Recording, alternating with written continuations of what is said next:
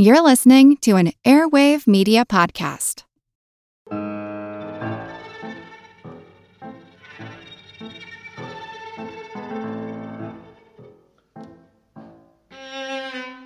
It's the summer of the year 2000.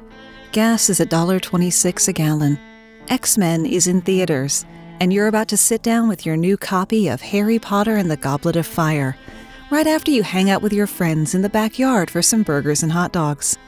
You go to squirt some ketchup on your hamburger, but the ketchup is purple. Well, if you don't like the purple one, you could have the blue or the teal. But you better eat it soon. It won't be around for long. My name's Moxie, and this is your Brain on Facts.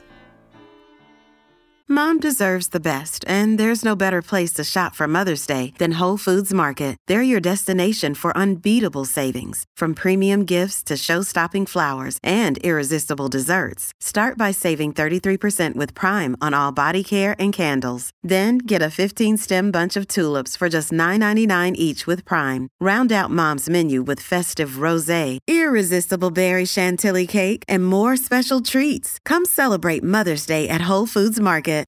Folks who've listened to the show for a while know that I don't usually return to individual topics, but doing so today does give me an excuse to run a George Carlin quote, and that's all I need.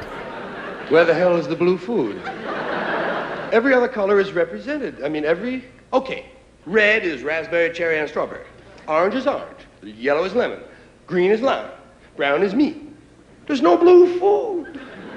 Why the hell was blue left out of the food thing? Somebody's got the blue food, goddammit. Somebody's got it. It probably bestows immortality. That's why we haven't been given any. And don't say blueberries, well, you know they're purple. Of course, Carlin recorded that long before blue corn chips were available at every Mega Mart and gas station. It's strange when you think about how there are nearly no blue foods, when blue is such a common color in our world. Birds and butterflies are blue, some flowers are blue. 10% of the 7.8 billion people on Earth have blue eyes, and the whole dang sky is blue. Two questions then lay before us. Why is there no naturally occurring blue food, or so little of it? And why does artificially colored blue food taste like a red fruit? Blue foods are indeed rare in nature because leaves are green. Let me explain. No, there is too much. Let me sum up. The colors in plants come from naturally occurring pigments. Chlorophyll provides green and blue-green shades. Carotenoids provide yellow, orange, and red. And anthocyanins provide red, purple, and a few shades of blue. Plants use green chlorophyll to photosynthesize, to turn sunlight into energy. Plants also need to get their flowers pollinated and their seeds spread, so many of them evolved to have flowers or fruits in bright, warm colors that would stand out against the green background. They really make it pop, you could say, if you want every graphic designer in a half-mile radius to shudder in disgust. Blue anthocyanins are chemically less stable than other pigments, so carotenoids tend to dominate them. You need very precise environmental and chemical conditions to get a dominant blue color. Things could have been very different, though. Scientists speculate that before the proliferation of chlorophyll, primitive organisms used a pigment called retinol. Retinol is purple, meaning forests and lawns would look like Crown Royal bags. In that case, the opposing color would be yellow. Without chlorophyll, we might well be asking the question, why are there no yellow foods? With blue foods being rare in nature, blue was not a color that our primitive ancestors associated with nourishment. In fact, quite the opposite. Blue was bad. Blue was mold. Blue would make you sick. The earliest agrarians weren't exactly going to propagate things that reminded them of the time they almost pooped themselves to death. Diarrhea is one of the leading causes of death throughout history, after all. Jump forward a few millennia with me to answer our second question. Why is raspberry blue? And we're all just kind of going along with it, especially at a time when we could combine any color with any flavor you can think of. There are two stages to this answer: how raspberry became paired with blue food dye, and why blueberry specifically did not. The weak link in the chain of making the flavor match the appearance was the rich, rubescent red dye number 2. In 1976, it was banned from food products as a carcinogen, but it had been controversial off and on for decades. It was during one of those periods of controversy in the late 1950s that the Gold Medal Company of Cincinnati, Ohio, decided to stop using it. One company discontinuing one color wouldn't usually start a trend, but Gold Medal was the maker of the first reliable cotton candy machine and supplier of the colored flavored sugars to go in them. Gold Medal dropped red dye number 2, but they still had heaps of raspberry flavoring. For reasons that cannot be substantiated beyond it was what we had, Gold Medal opted to marry raspberry flavor to blue food color. The ubiquity of cotton candy at festivals, fairs, and carnivals every summer helped to give the concept of blue raspberry a toehold in the public consciousness. It got another significant boost after red dye number 2 was banned when the manufacturers of Otter Pops, those delightful corner-of-the-mouth lacerating frozen baggies of sugar water, and Icy, the precursor to 7-Eleven's Slurpee. They found blue raspberry to be not only a way to address the need to color raspberry with something, it also helped to make raspberry visually distinct from things like cherry, strawberry, and watermelon. Food manufacturers have long understood that brightly colored foods are especially appealing to that segment of the population with no money of their own, but great influence on purchasing decisions: children. The food doesn't even need a specific flavor, so long as it's cartoonishly bright. A beverage trade magazine from the 1920s pointed out that children preferred fuchsia lemonade, even though the only thing different from the regular lemonade was the color. Manufacturers were primed to think about bright colors when the baby boom of the post-World War II era brought about another sudden increase, an ice cream boom. Product appearance was suddenly more important than ever as displays became increasingly crowded. Blue raspberry left the carnival and moved into people's homes via their grocer's freezer case. One more factor that helped to cement the whole blue raspberry thing was the 4th of July, American Independence Day, an especially big deal in the year that red dye number 2 was taken off the market, 1976. The 200th birthday of the country and whatnot. If you're going to make a Jell-O mold or dish up some sherbet to coordinate with your Old Glory napkins and bunting, you're going to need blue. And like it or not, blue meant raspberry. But let's say you didn't like it then, and you don't like it now. You might be asking, why didn't they just use the blue dye with blueberry flavor? A valid question. The thing of it is, blueberries weren't really a thing. I mean, they were a thing that existed, of course. They'd been growing wild in the northern corners of the country since time immemorial. But outside of New England and the Pacific Northwest, and outside of their harvest season in the summer, and maybe a few jars of jam put up for the winter, most people weren't eating them. Blueberries have only been domesticated for about a century as of now. So if you're out grocery shopping in, say, the Midwest in decades past, blueberries weren't on your radar at all. In 1939, Americans were eating about 20 million pounds of blueberries. Most of these were wild-picked, and only half were eaten fresh. The other half were frozen or canned. 20 million pounds, or 9,071 metric tons, sounds like a lot, and it is a lot. But at the same time, we were eating 46 million pounds of figs.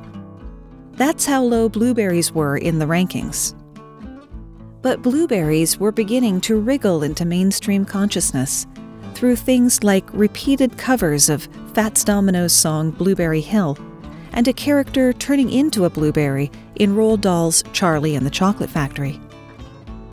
These days, we eat about 660 million pounds of blueberries, a sizable increase from its days as a fringe fruit. Bonus fact, another boost to blueberries came from the Jelly Belly Company, who created a blueberry jelly bean to make a red, white, and blue display for President Ronald Reagan's inauguration. Why all this focus on the color of food anyway? If the taste of food is a combination of the work of Messrs. Nose and Tongue, how do the eyes claim to be so important? They're already the windows to the soul. Isn't that enough for them? No, they have to predispose our brains with ideas about the food we're going to eat. I mean, I'll concede that the eyes are the fastest and safest way to tell if your food is furry, green, sprouting, or that weird rainbow iridescence you get on meat sometimes that looks like an oily puddle in a parking lot. You can take in a lot of information about your food before you even touch it. If your steak has been properly grilled, if the broccoli was cooked to death plus 10 minutes, or how much red pepper flake your partner just shook over the entire pizza. Humans begin associating colors and foods from birth, and we carry these associations between tastes and colors throughout our lives. When you see a bowl of yellow pudding, for example, you're expecting vanilla, or maybe banana. A red sports drink should taste at least vaguely of cherries. Your brain is setting up what your tongue will tell it. If, however, that pudding were pistachio-flavored, or the sports drink was grape, you'd be thrown into a moment of cognitive dissonance as your brain tries to figure out what's going on. If the color of a food product doesn't match our expectations, we may perceive the taste and flavor differently. In a study published in the Journal of Food Science, researchers found that people confused flavors when a drink did not have the appropriate color. A cherry-flavored drink manipulated to be orange in color was thought to be an orange drink, and vice versa. There is an often cited study from the early 1970s where study subjects were served a lovely plate of food in a room with colored lighting. When they were about halfway done, the light was switched over to normal lighting. It was only then that the test subjects saw that their steak was blue and their French fries were green, whereupon many of the subjects lost their appetite and a few even got sick. This study has been referenced and repeated for decades as a testament to how the color of food affects our perception and our appetite, and a lot of theories have been based on it. For example, fast food restaurants often use red, orange, and yellow in their branding and in the restaurant decorating, because those colors are supposed to stimulate appetite and encourage you to eat faster, so they can get more customers in. It's only too bad that that study never actually happened. Even still, color is, to put it mildly, important in food manufacturing and sale.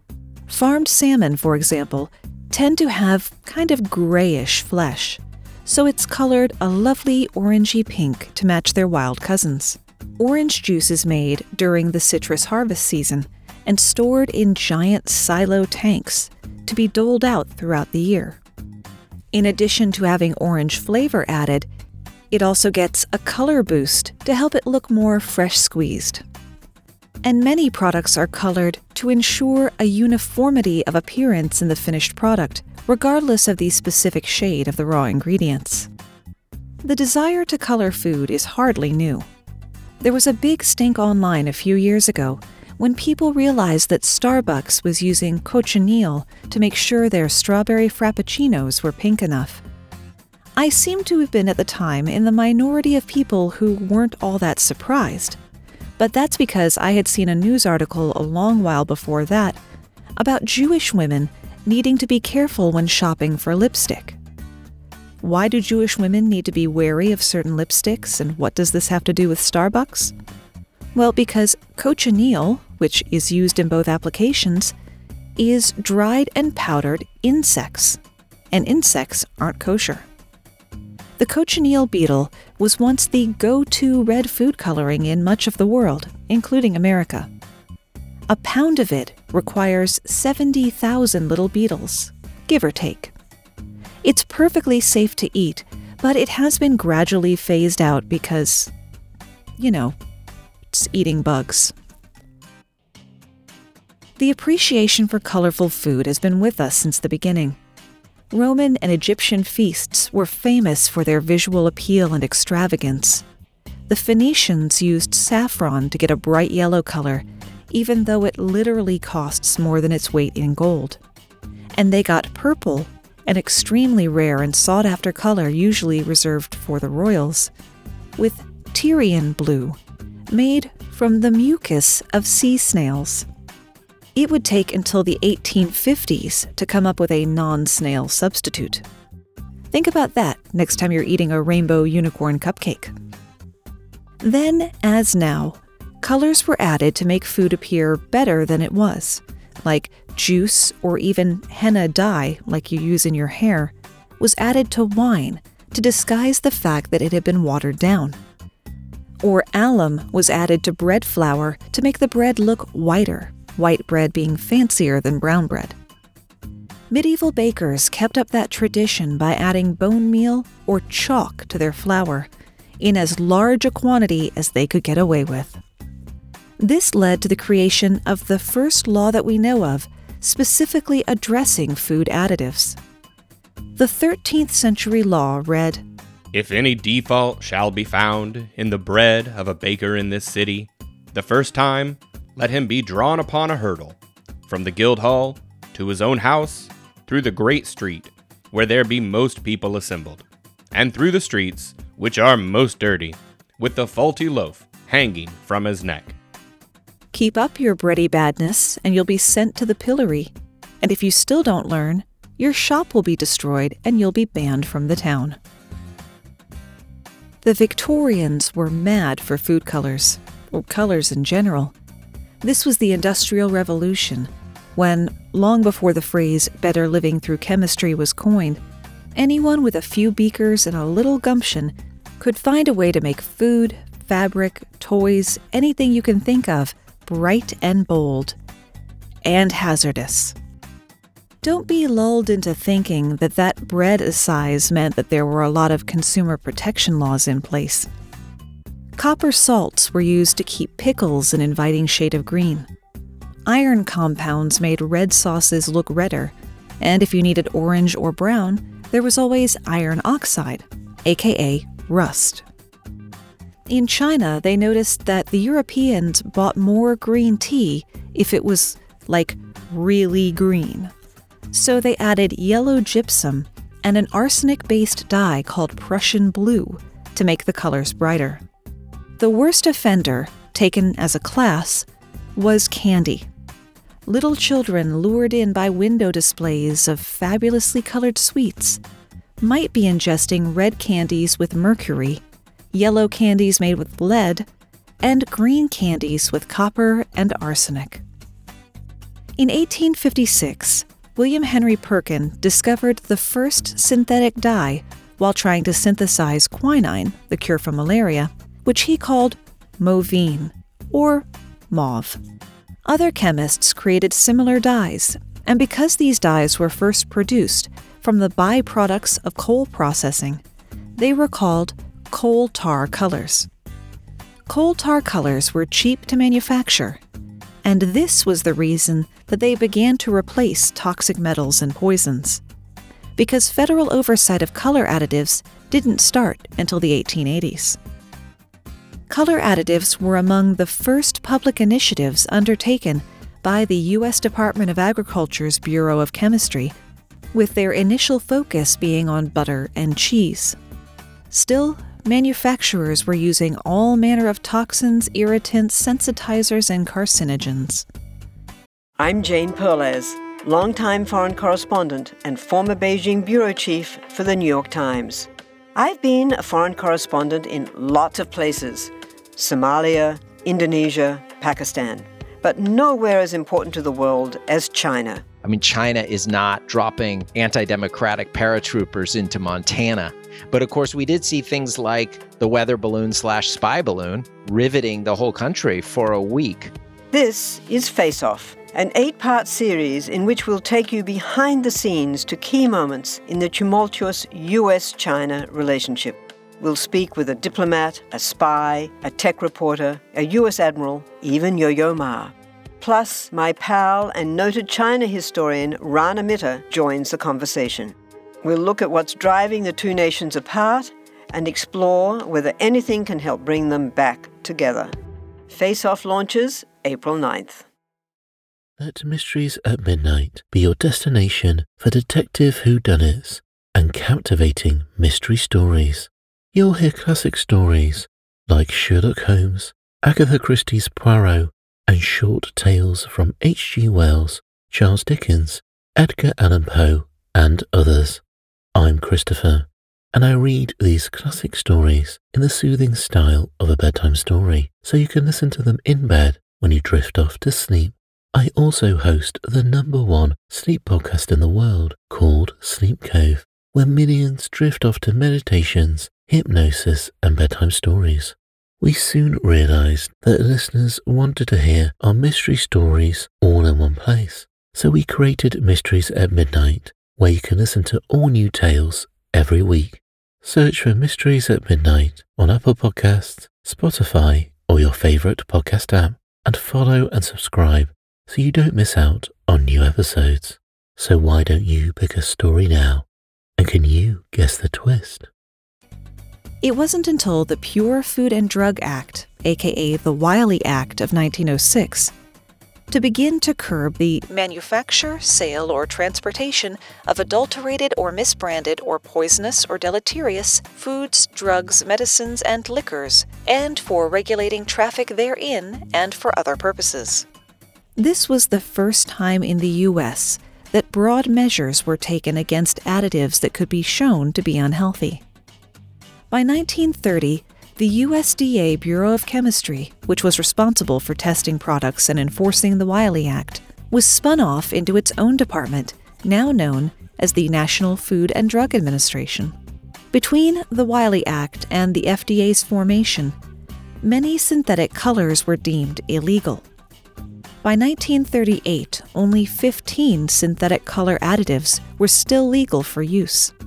They fell into 3 categories: those suitable for food, drugs, and cosmetics, those suitable only for drugs and cosmetics, and those suitable only for cosmetics. Of those 15, 8 would be banned later on, as ever-improving science was able to show that they too were hazardous. 6 of the remaining 7 are still in use today: blues number 1 and 2, green number 3, red number 3, and yellows 5 and 6. And everything had been perfectly fine and safe ever since.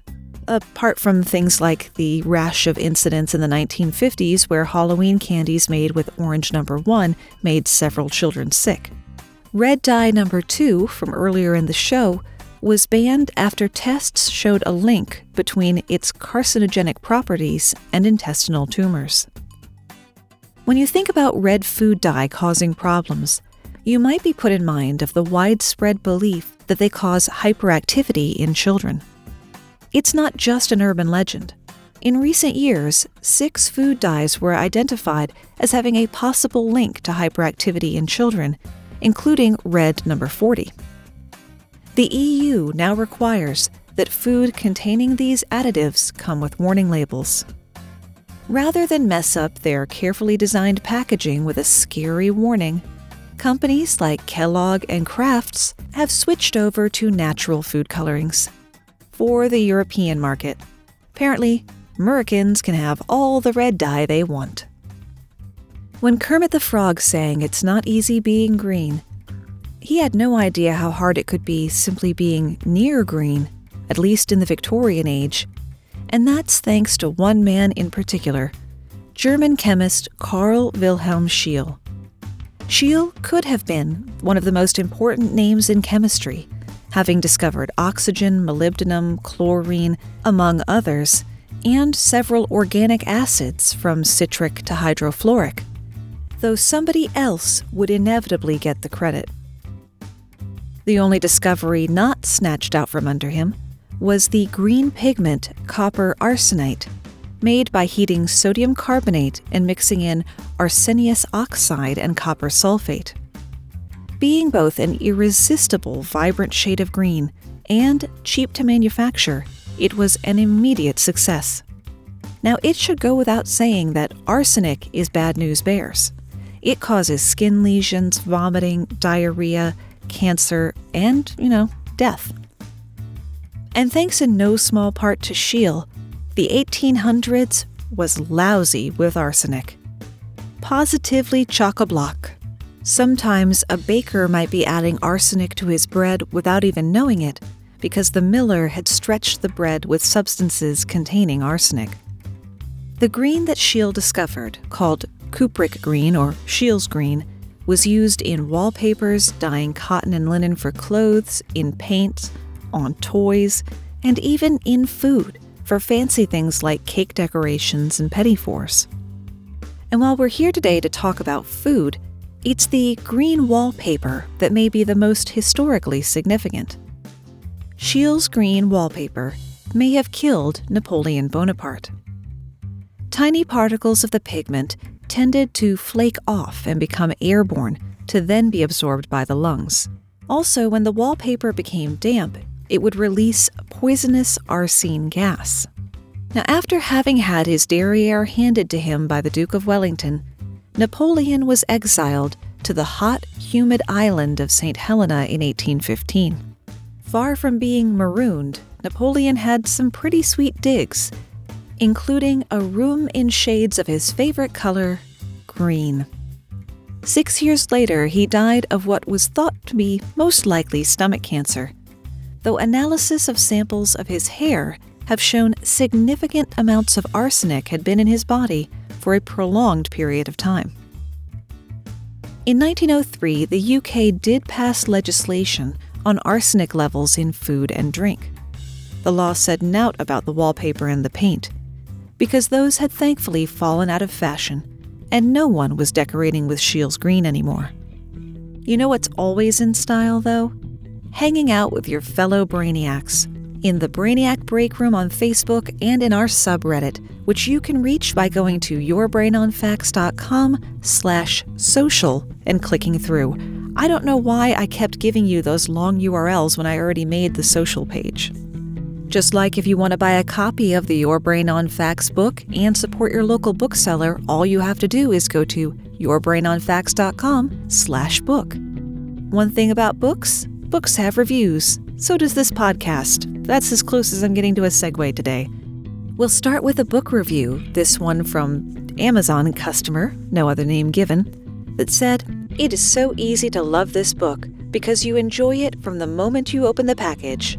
The material of the book cover is super smooth and soft. You want to read it just to keep touching it. And who doesn't love the smell of a new book? A book where all 5 senses are included. You can listen to the podcast for your ear holes, LOL." Moxie does it again, her awesome velvety voice conveyed through the velvety feel of the cover. As for content, you will feel smarter and the knowledge vault grows with every turn of the page. Everybody loves the cover of the book. Next conference call I have with the publisher, I'm definitely going to mention that and ask her about it. We've also gotten some new reviews for the podcast over on podchaser.com. It is like the IMDb of podcasting. I pitch them just because it's a really good website to use, not because I'm getting anything out of it. And this review was left for us by another Karen. And I must say, as someone whose Christian name is in all of the nursery rhymes, I have all sympathies for all the perfectly lovely women out there who happen to be named Karen these days. But of the podcast, Karen says, "It slices, it dices, it juliennes. This is the last podcast you'll ever need. Imagine NPR hosts reading Trivial Pursuit's original research while injecting appropriate yet colorful inflected shade where history and people got it wrong. You can gracefully transition your day from a morning run to a workplace emotional breakdown to a romantic evening by the fire with a charcuterie platter. all without changing your podcast listening. You guys write such good reviews. And if you've got an opinion about the book or the podcast, be sure that you post it so I can share it out. Now we go from the addition of color to food to the removal. When David Novak, Chief Operating Officer for Pepsi, pitched the idea of a clear version of their flagship soft drink, other folks around the boardroom table were skeptical. History, a rather short sliver of history in fact, would prove them right. The company had put huge amounts of money into advertising this new product. The name Crystal Pepsi was on every tongue. The actual product, many fewer tongues. What made it fail so spectacularly? Just as most things in life are not black and white, but fall somewhere on a shade of gray, so do most things that happen have multiple causes. Let's set the scene.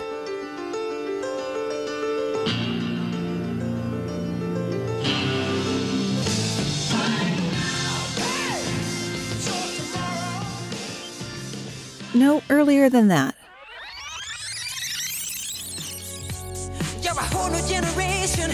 You're loving what I do. I put a Pepsi in the motion, but that choice is up to you. Hey, you're the Pepsi generation. No, earlier. Just hold the button down and I'll tell you when to stop. Okay, there. There we go. Clear Cola, as a concept, was set up for failure from the start, all the way back to the advertising of the very first sodas. As you might remember from episode 116, Fizz Fizz, sodas were originally medicinal tonics. From Coke's creation in 1892 and Pepsi's creation the following year, consumers have been conditioned to associate the flavor of cola with the color brown. That's actually thanks to the addition of caramel color, because cola nut extract is naturally green, but that's neither here nor there. As sodas moved out of medicine and into junk food, and new flavors were introduced, clear and pale-colored sodas were almost universally citrus-flavored. That's the way it was, and we liked it. We loved it. So, big X next to looks like cola. Put an even bigger X next to tastes like cola.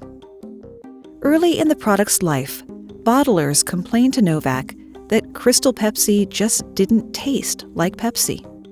They worried it would put people off, but Novak, quite pleased with his clever idea, wouldn't hear it. There was a big push in the market for things that were quote-unquote pure. Remember that clear shampoo in the weird trapezoidal bottle from like the late 80s or early 90s? It's not really germane to the topic, but it just sprang to mind.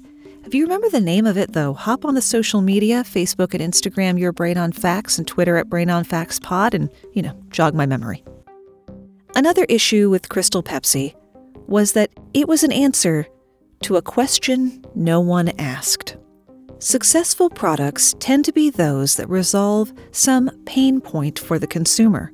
Though, as you may have read in the Your Brain on Facts book, sometimes all you have to do is convince people they have a problem so you can sell them the solution. Pepsi didn't do any of that. The marketing touted the amazing, awesome coolness of Crystal Pepsi, but never once told consumers why they should want it. Another key oversight was they didn't. Consumers were beginning to move away from sugary sodas to healthier, or at least less unhealthy, alternatives, like bottled water. Part of Pepsi's plan seemed to be to let consumers think the drink was healthier, but you needed only turn the bottle around to see that it wasn't. A 12-ounce can of Crystal Pepsi, and what is the point of putting it in an opaque container if the appearance is the main selling point, still had 87% the calories of regular Pepsi. The only real distinction was that Crystal Pepsi was caffeine-free. While Pepsi was shelling out big marketing bucks, like licensing the hit Van Hagar single Right Now for TV commercials, which are already really expensive. Their ever-present rival Coca-Cola was watching. Coke came up with a rather ingenious way to cut the legs out from under Pepsi's new product. Rather than the time-honored approach of, "They suck, we're great" marketing, Coke opted for a bold, "we both suck" strategy. Here's what I mean. Coke began selling crystal clear Tab. For persons of a certain age, Tab was Coca-Cola's first diet soda, debuting in 1963, 19 years before the launch of Diet Coke. And it hung in there until, astonishingly, last year.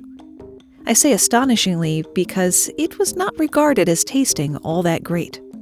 There were fears that the saccharin it was sweetened with would give you cancer, and never in my 41 years of life have I seen someone purchase, consume, or even be in possession of a Tab.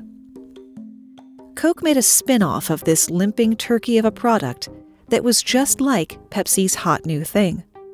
But they weren't playing catch-up. It was an astute understanding of the consumer's mind. Tab Clear wasn't good, but it didn't have to be. In fact, the badness worked in their favor.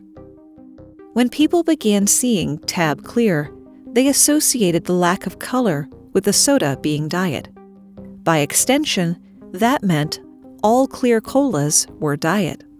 And diet sodas have never done as well as the full sugar originals. Once the damage to Crystal Pepsi was done, Coke discontinued Tab Clear. When Crystal Pepsi first appeared on shelves, it did okay, thanks in no small part to curiosity. But once people tried one, most didn't go back for a second. At the height of its popularity, Crystal Pepsi had managed to claw its way to a market share of about 0.5%. Even still, Novak maintained that it was, quote, "the best idea I may have ever had in my career." Crystal Pepsi saw 2 re-releases, one in 2016, at the urging of nostalgic die-hard fans, probably the same people that got Surge relaunched, and again in 2017 when interest peaked after a certain video went viral. The video? A competitive eater drank a 20-plus-year-old bottle of original Crystal Pepsi and promptly threw up. And that's where we run out of ideas, at least for today. So what was the surrealist nightmare I was putting you through at the beginning of the show? It was Heinz Easy Squirt Ketchup. Though the name doesn't at all describe what the main focus was, these were ketchups in fun colors, because I guess they thought children would want that. And they did sell a fair amount of them initially. But the thing is, ultimately, children aren't buying the groceries. Parents capitulated to buy one out of curiosity, and that was about it. Heinz Easy Squirt stayed on shelves for 6 years, about 5 years longer than it should have if you ask me, and had a brief, if quiet, glimmer of resurgence in 2012 when they issued green ketchup for St. Patrick's Day.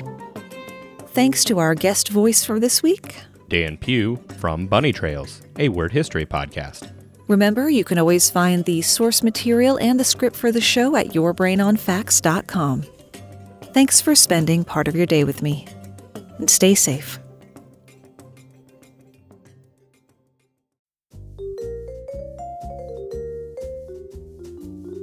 Do you love history but hate when it's stuffy and boring?